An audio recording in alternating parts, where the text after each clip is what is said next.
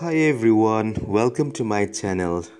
I am John Hemam, working with MS Creative School, Kuokta, Manipur. It's a part of distance learning. And today, I have decided to create some videos that gives you the basic of English grammar. Most grammar textbooks require a high level of English to understand the content. And I hope the following lessons will help you beginnings level students understand the basic of English. So today I'm going to talk on the topic verb to be in English. You need to learn a verb if you want to improve your English language skills. The most useful verb in English is the verb to be. The following lesson will explain and give you some practice using the verb to be. I would like to talk about verb to be. The verb to be is for an action in the past, let's say yesterday, in the present, now, and every day, and in the future, tomorrow. You also need the verb to be to talk about your feelings, that means state of being. Here we go. Some examples are: the most common questions in English are: what is your name? Where are you from? How are you? Noted, the words is, are the forms of verbs to be. Let's talk about the proper nouns. Say people. What is his name? His name is John. Here, John is a proper noun. And the next examples is: what is her name? Here, her name is Nelly.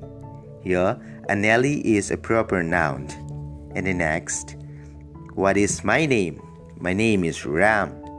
Here, Ram is a proper noun. So, let's see about the subject pronouns.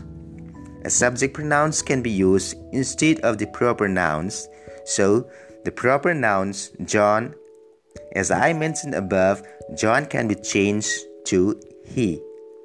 The proper noun Nelly can be changed to she. So, he and she are the subject pronouns, and John and Nelly together comes the subject pronouns is they.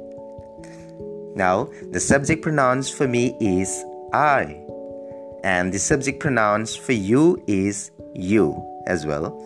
And now, here we come to know about the subject pronouns I and you. Together, the subject pronouns is we. Let's discuss about the subject pronouns and to be in the present tense. Let's take an example. He, she, is, they are, you are, we are, and I am the subject pronouns to be. And the past tense are he, she, was, they were, we were, you were, and I was. And the adding of modulations, the subject pronouns and to be in the future tense. They are I, you, he, she, we, they, will be.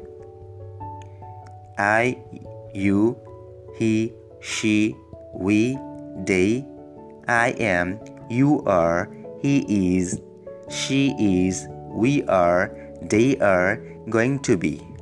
All this can be used in the future tense. These are all for today, and any words or expressions that you don't know, please check your dictionary. And another thing is you should repeat with me. Repeating is a good practice. And I know that this video is hard, but please do not give up. Try your level best so this videos will improve your English better, and I hope you'll enjoy the videos. Thank you. Catch you in the next episode.